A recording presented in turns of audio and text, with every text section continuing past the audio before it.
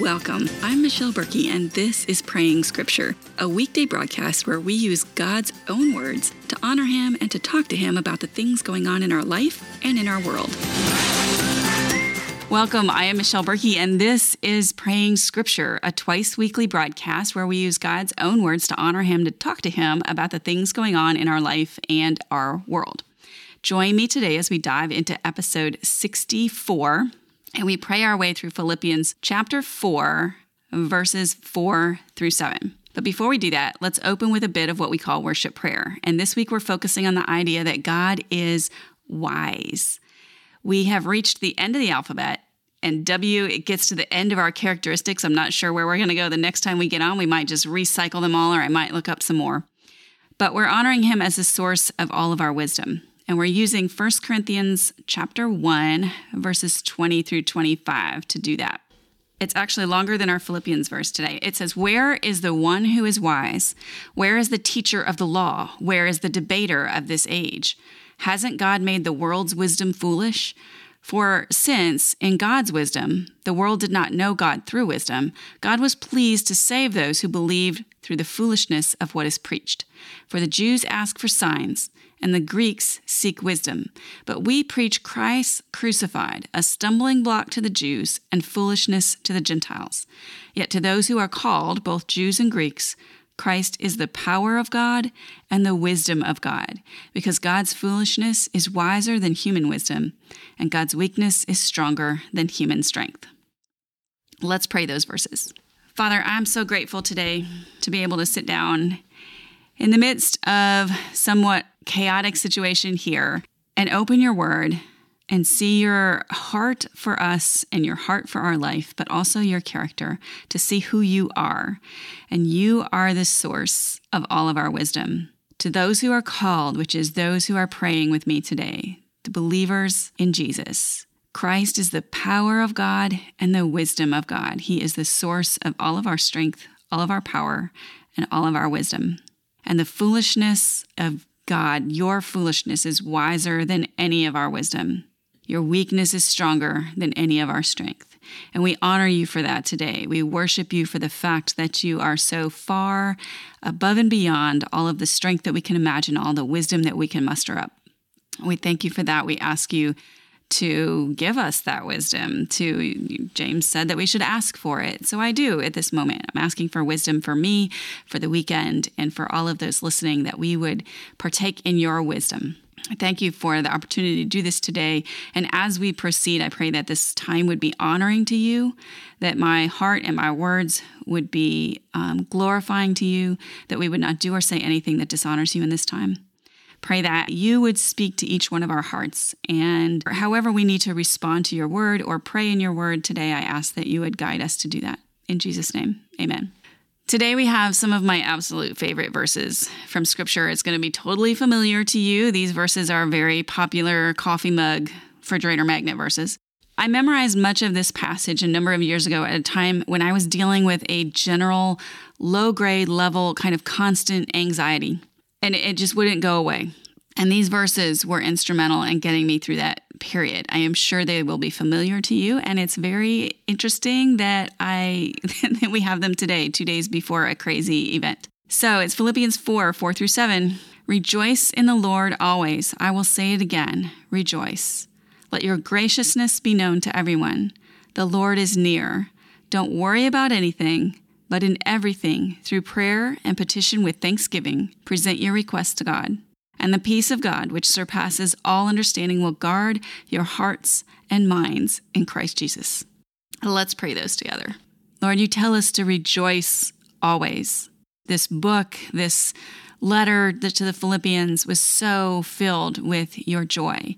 And coming from a man who was in prison waiting for what could be a death sentence, you tell us to rejoice always. That coming from that kind of a situation makes me realize that no matter what my situation is, I can rejoice too. Rejoice always. Help us learn to do that. Let us be the people of joy that makes no sense to the world, that they look and they have to ask, where does that come from? How does that happen? Because it just doesn't make sense. It doesn't make sense if you aren't a Christ follower. If you're a believer and you love Jesus and you are so overwhelmed with what he has done for you, it makes total sense. So do that for us. Overwhelm us with the gift of grace over and over again. Don't let it die out. Don't let it become familiar. Don't let it become just another thing that we know, but sink it into our hearts in a way that it overflows into deep joy in all of our circumstances. Let our graciousness be known to everyone. Lord, you are ultimately the most gracious. You have, you invite everyone. You welcome everyone with open arms. Doesn't matter what they look like, what their behavior is, who they are. And as people, we judge on the outside appearance, but you judge by the heart. Help us to judge by the heart also, and let your graciousness be seen in our words, in our actions, in our interactions online, in our interactions with our family. Let us be known as gracious people. Help us to not worry about anything. You're in charge. The important stuff you have handled. I ask that you would help us to learn to take the anxiety, to take the worry, and to offer it to you, and to ask through prayer with constant thanksgiving. So it's both. It's prayer and gratitude, that we present our requests to you, and then the peace of God will guard our hearts and minds in Christ Jesus. And this is way beyond our understanding. Lord, I pray that you would work that into all of our lives, that we would learn to take everything with prayer and gratitude before you and then not worry about it. Lord, I guess maybe this is just simply a word to me this week, although I haven't been super anxious. Maybe it's just a prayer, a word to me, but I know that there is a high level of anxiety in our culture today.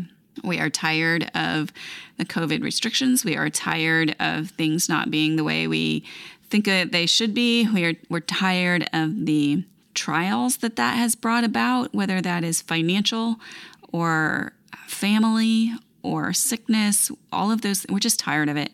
I'm tired of making plans for a wedding and having to deal with social distancing issues. I'm tired of having to deal with that in a social situation. But that's the way it is. And I pray that you would help us learn to take all of those anxieties and bring them to you in prayer and gratitude.